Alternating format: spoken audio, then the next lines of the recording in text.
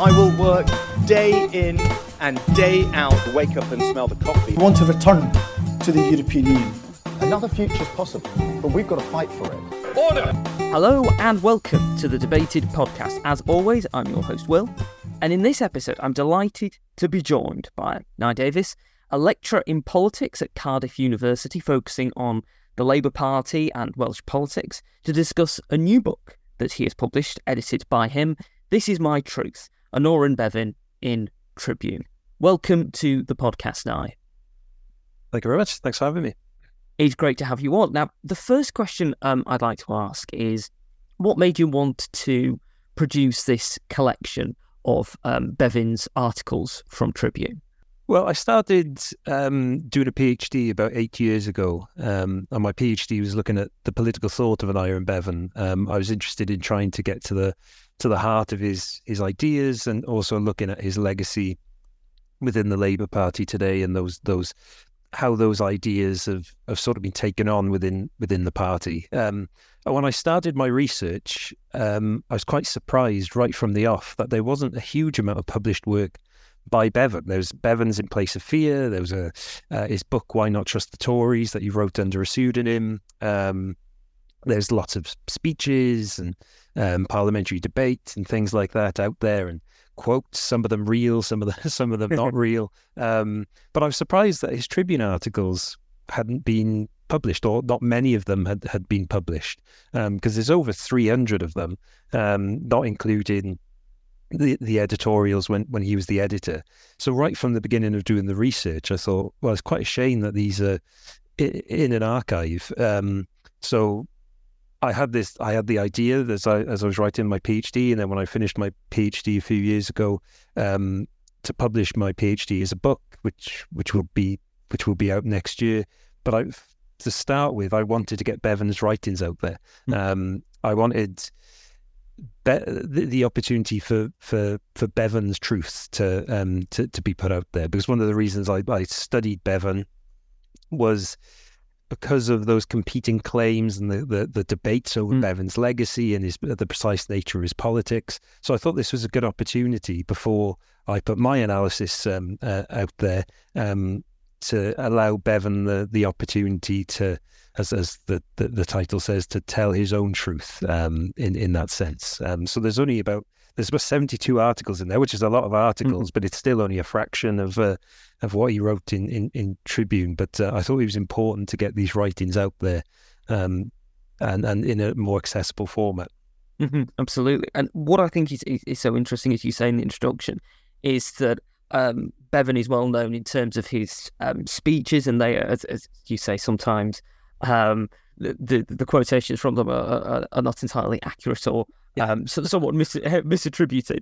But what I think is so interesting is the emphasis so much, as you say in the introduction, on him being an orator, being a speech maker, and that neglect of a lot of his writing. Why do you think that is? Is it simply the case that because these articles were published in individual issues of Tribune, the readership of them was not as great as it could have been? Was it just that the scale and power of his oratory sometimes made people focus on that more than necessarily on his writing? Why do you think there's been this emphasis really on his speech making and not so much on his article writing? I think that's an interesting question, because I think it's a bit of both, really. I think his oratory is so powerful. I mean, you just have to read his speeches to get a sense of how great an orator he was, and then when you actually get the opportunity to listen to him speak and to watch some of his speeches, they are very powerful, and so I think maybe that overshadows the writing a bit. And I think you're right in terms of the type of writing Bevan was doing. These weren't systematic pieces of writing in terms of they were articles week by week in Tribune, and then In Place of Fear was the only book that well, there was, as I said, his book in 1944, Why Not Trust the Tories. That was quite a short book. In Place of Fear was the only real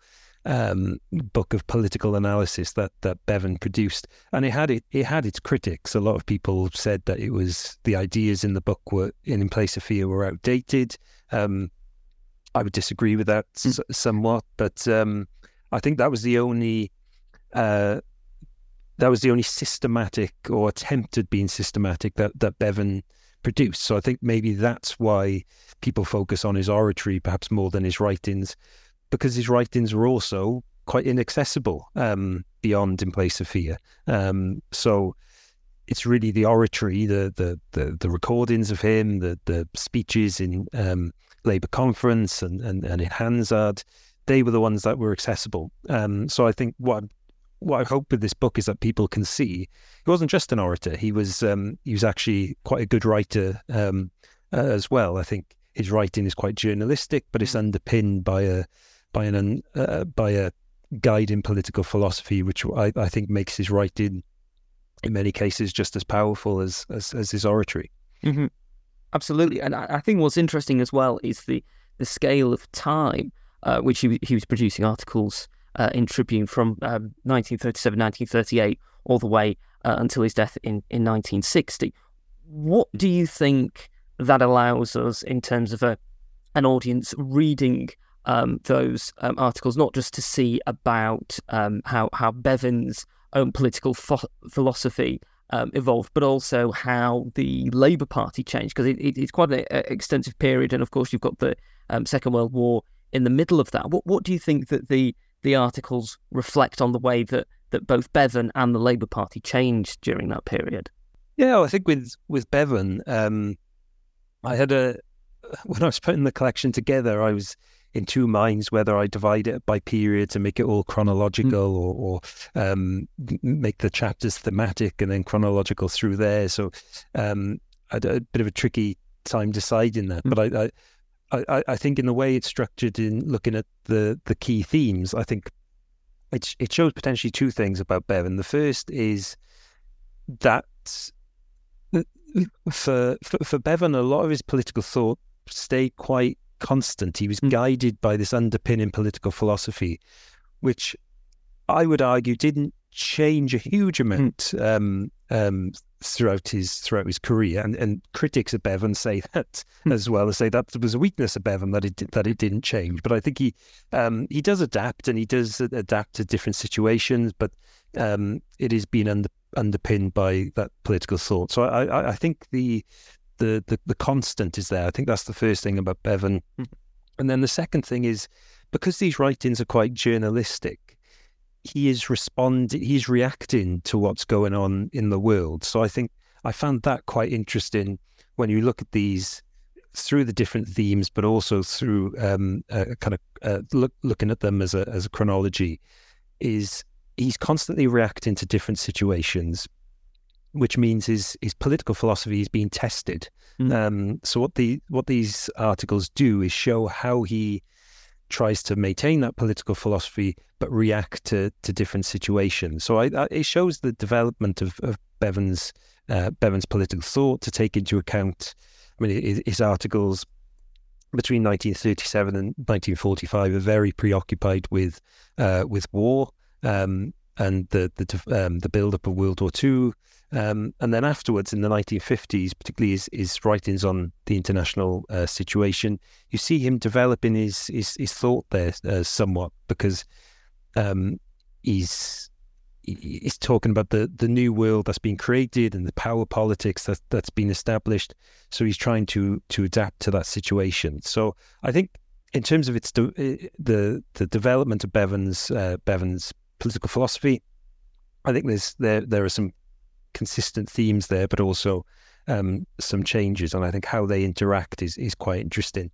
And I think in terms of the Labour Party, I think one thing it does show, rather than a development, it's always history repeating itself in terms of the disagreements going on with the party, because in the lead up to World War II, of course Bevan was expelled from the party at one point, and later on in the 50s, then he almost got expelled again. So that's, in terms of the Labour Party, I think it demonstrates I think it firstly demonstrates the disagreements that are still going on today, and they just keep coming back around. But it also shows as well, I think, what these articles show is that ideological conflict within the party. There's some really interesting articles by Bevan. There's a chapter there on the Labour Party and the trade unions.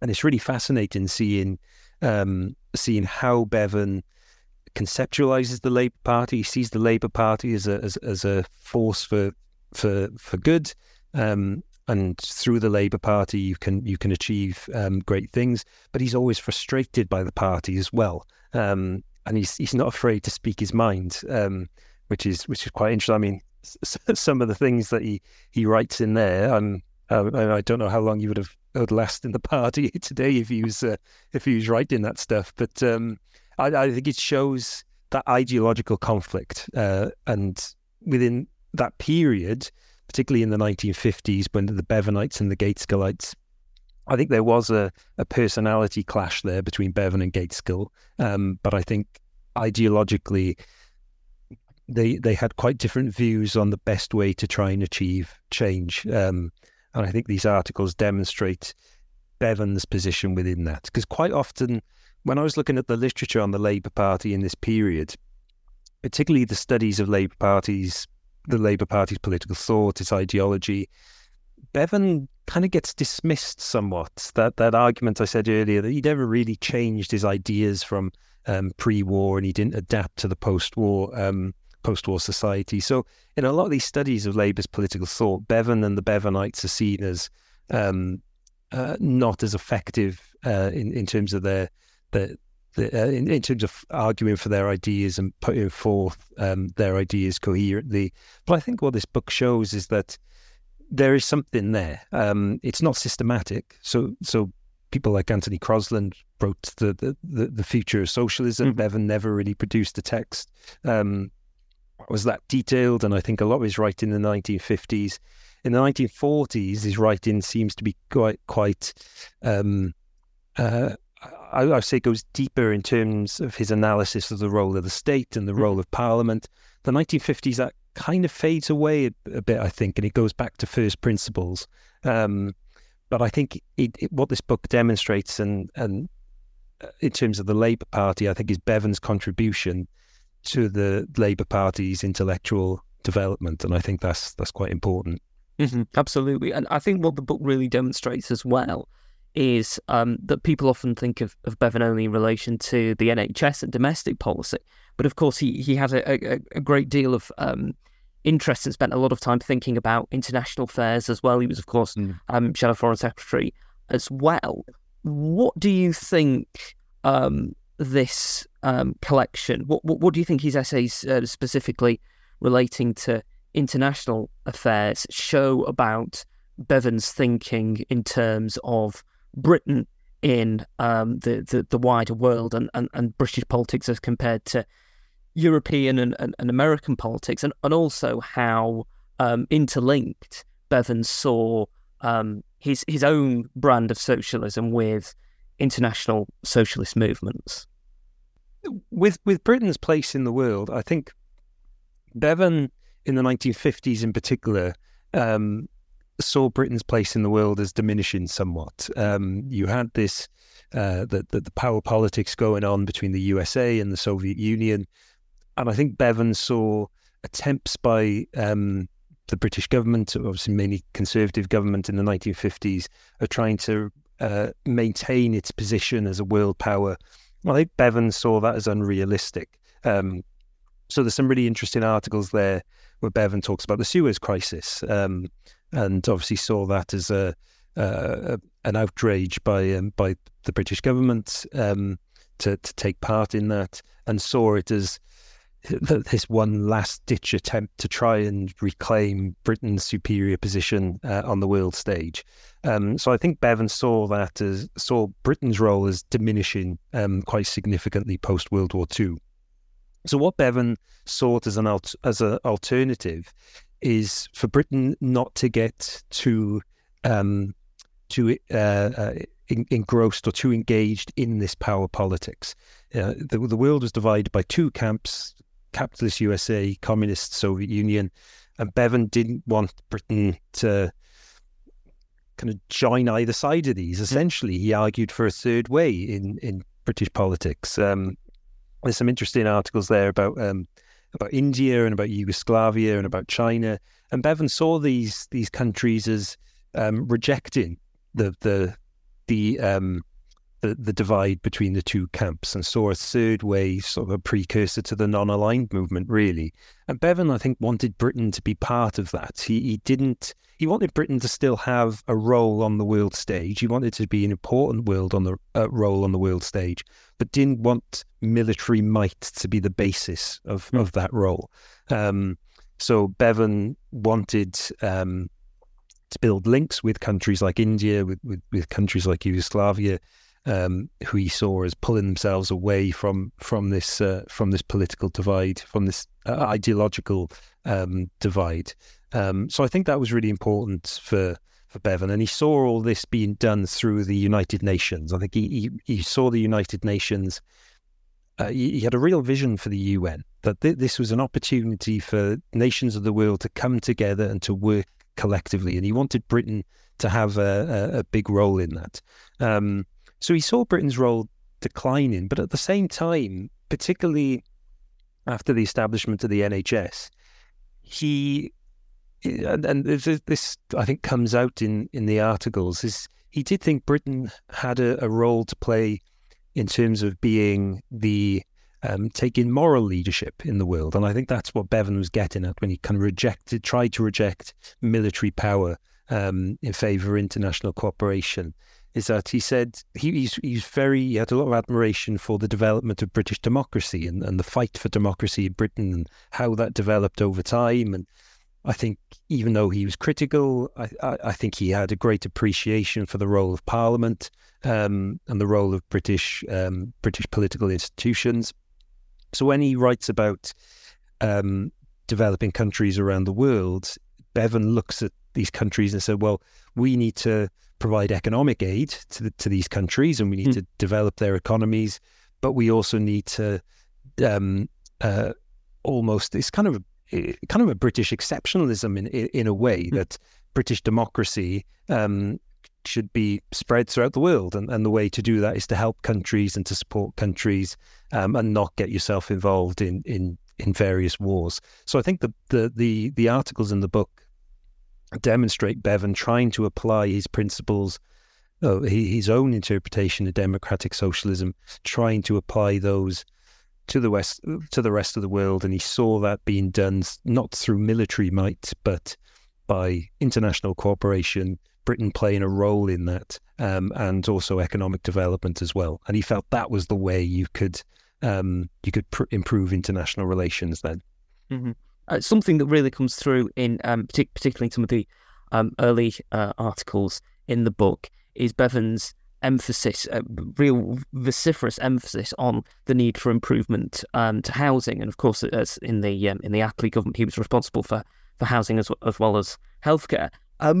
What do you think drove that kind of focus? Do you think it was a realisation as to how poor the housing stock in Britain was, just in terms of his experience as an MP? Do you think it went further back to his own youth and to his own upbringing? Where do you think that focus on housing came from? I think it goes back to his upbringing.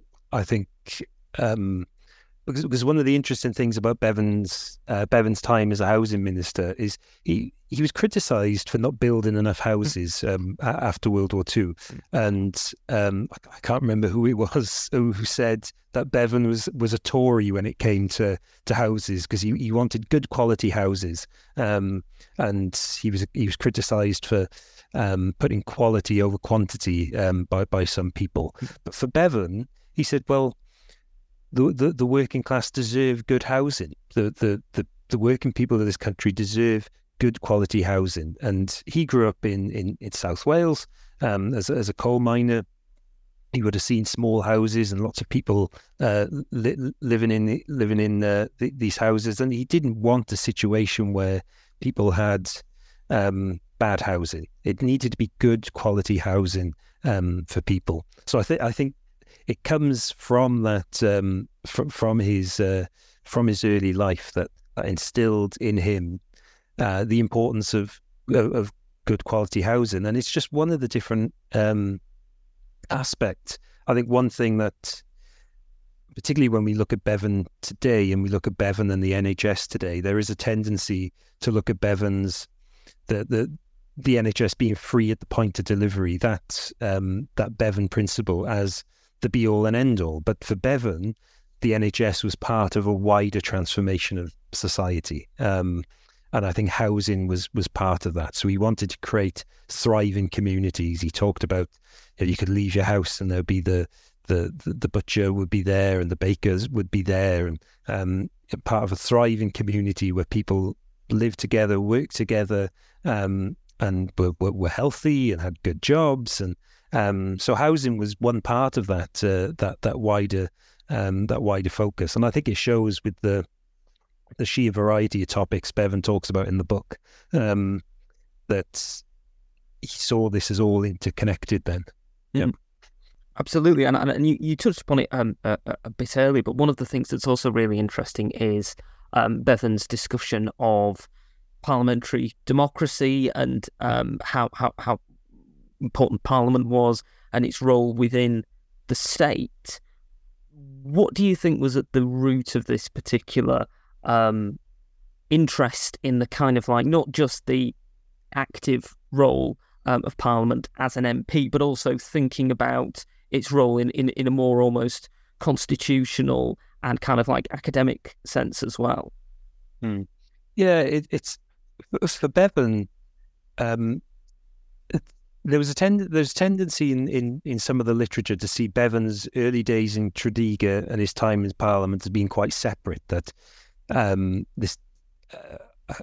this theme sort of emerged, and I think maybe Michael Foot's biography kind of lent credence to this.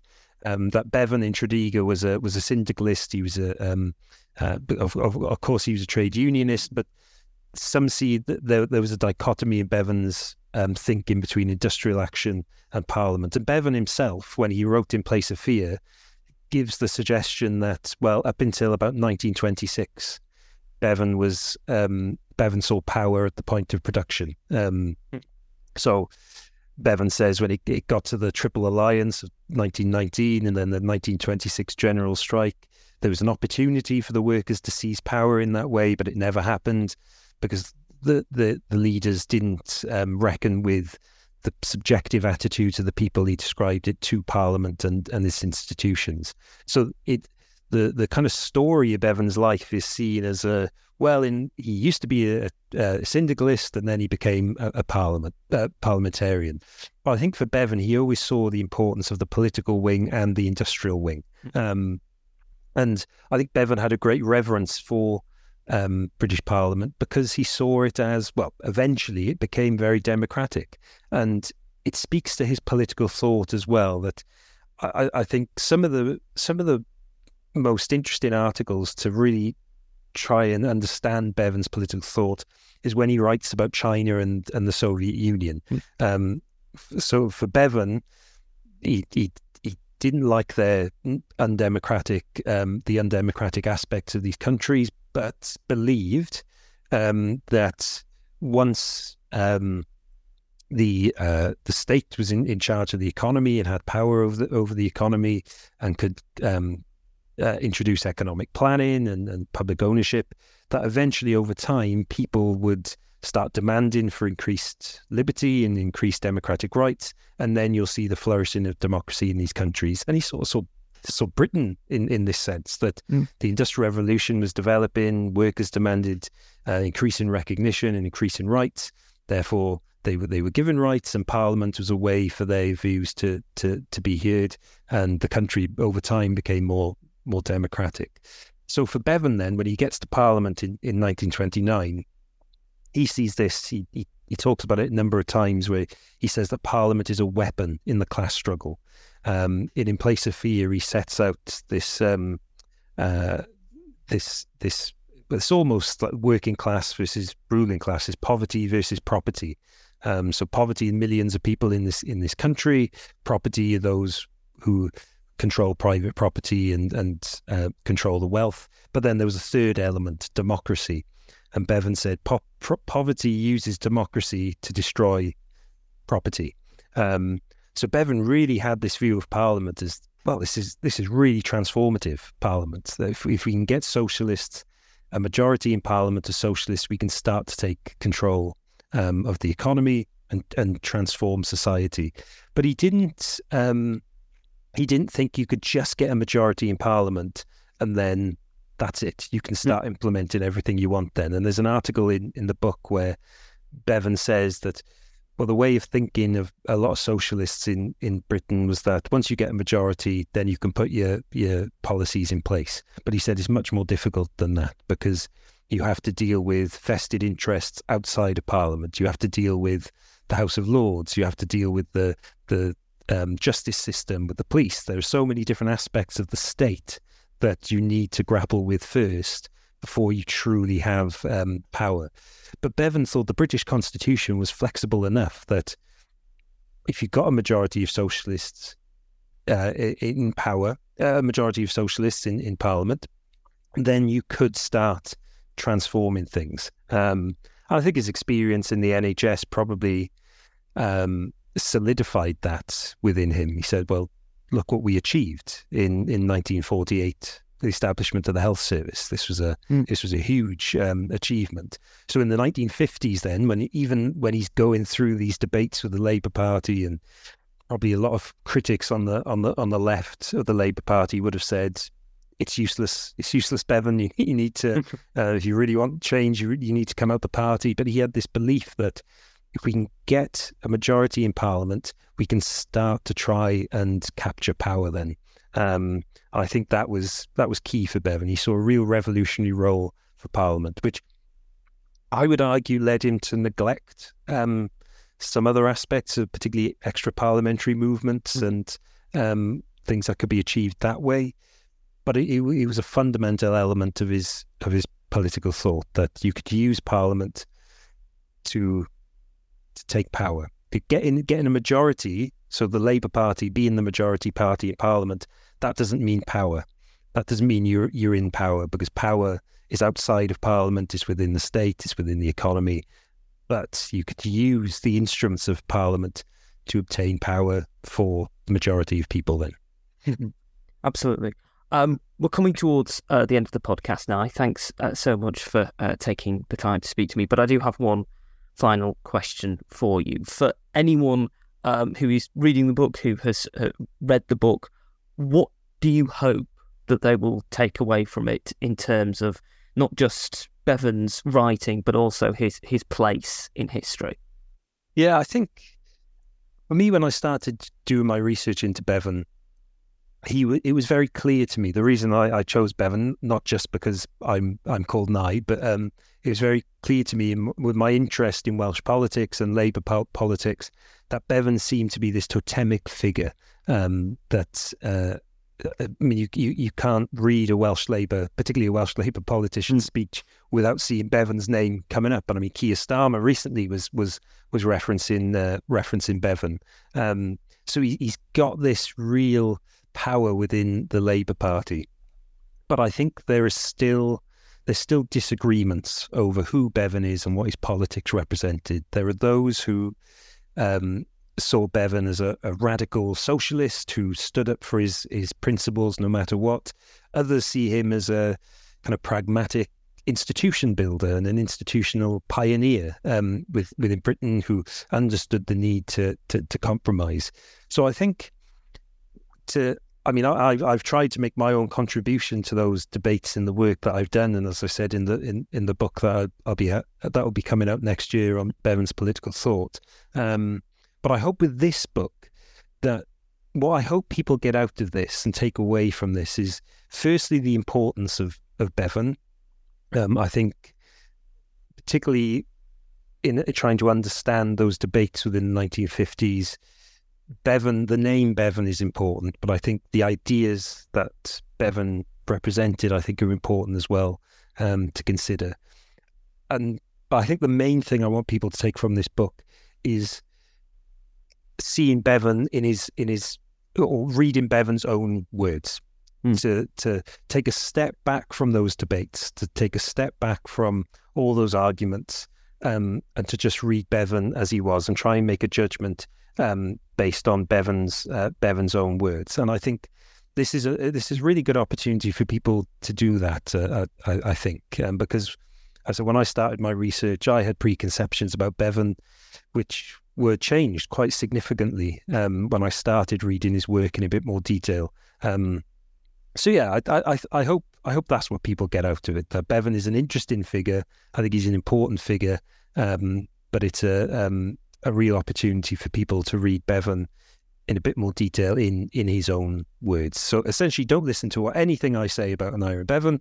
Read Bevan himself. I totally concur with that. It is a fantastic book. I hope people go out and buy it if they haven't already bought it. Thanks so much again for coming on the podcast tonight. If people want to find out more about you and get a copy of the book, where should they go to find out more about you and get a copy of the book? So I'm on Twitter. I'm a sporadic tweeter at @Davies, and you can buy a copy of the book from the University of Wales Press. Fantastic. Thank you once again for coming on the podcast. Brilliant. Thanks very much. Diolch yn fawr. Thank you for listening to this episode of the podcast. If you've enjoyed it, you can subscribe to us on iTunes, Spotify, Podbeam, and Amazon Music. You can also follow us on Twitter @DebatedPodcast, like us on Facebook, Debated Podcast, and if you'd like to get in touch with us, whether about appearing on an episode of the podcast or commenting on an episode that you've listened to, you can do so at thedebatedpodcast@gmail.com. Thank you for listening. I hope you listen to the next one.